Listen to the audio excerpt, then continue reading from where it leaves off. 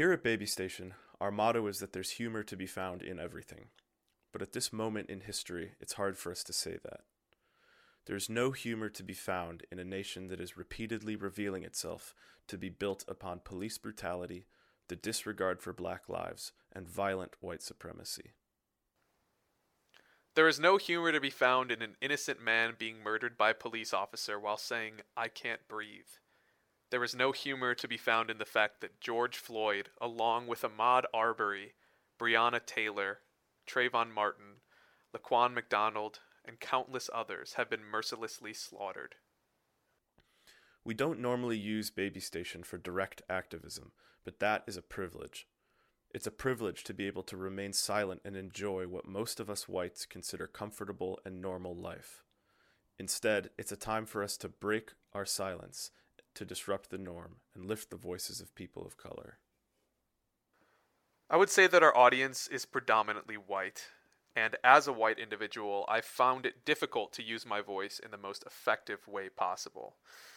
It's hard, uncomfortable territory, and I understand that.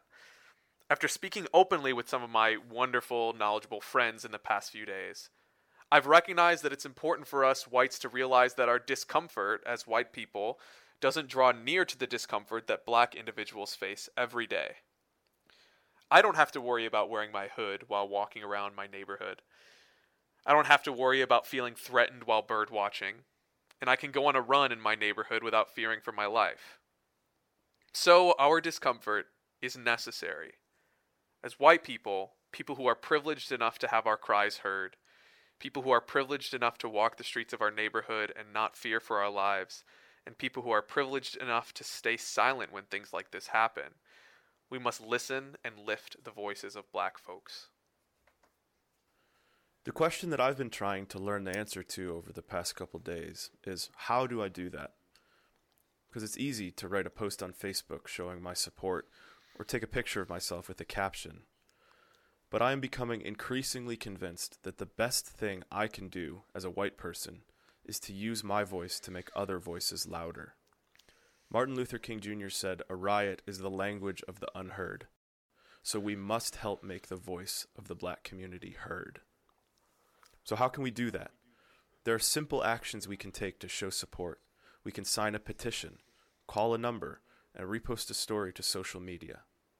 But there is a more difficult battle ahead. We have to take it further. Dismantling white supremacy means challenging our more traditional family members' racist worldviews. It means having conversations that might feel uncomfortable. It means calling attention to the racist jokes that our friends make. A discourse of disenfranchisement clearly has physical repercussions. If you don't believe me, check your Instagram and Twitter feeds. For more resources and information on how you can help and begin educating yourself, check out the link at the top of our website, babystation.io. The website it will take you to is a fantastic resource. I would personally recommend checking out the Educate Yourself button underneath the More Resources tab on the homepage. Now is not the time to simply be not racist. It is the time to be vocally anti-racist. But our white voices should not overshadow the voices of people of color. Those voices need lifting because they're continuously disregarded by the majority. Let's not only listen, let's not only lift voices, let's take action together.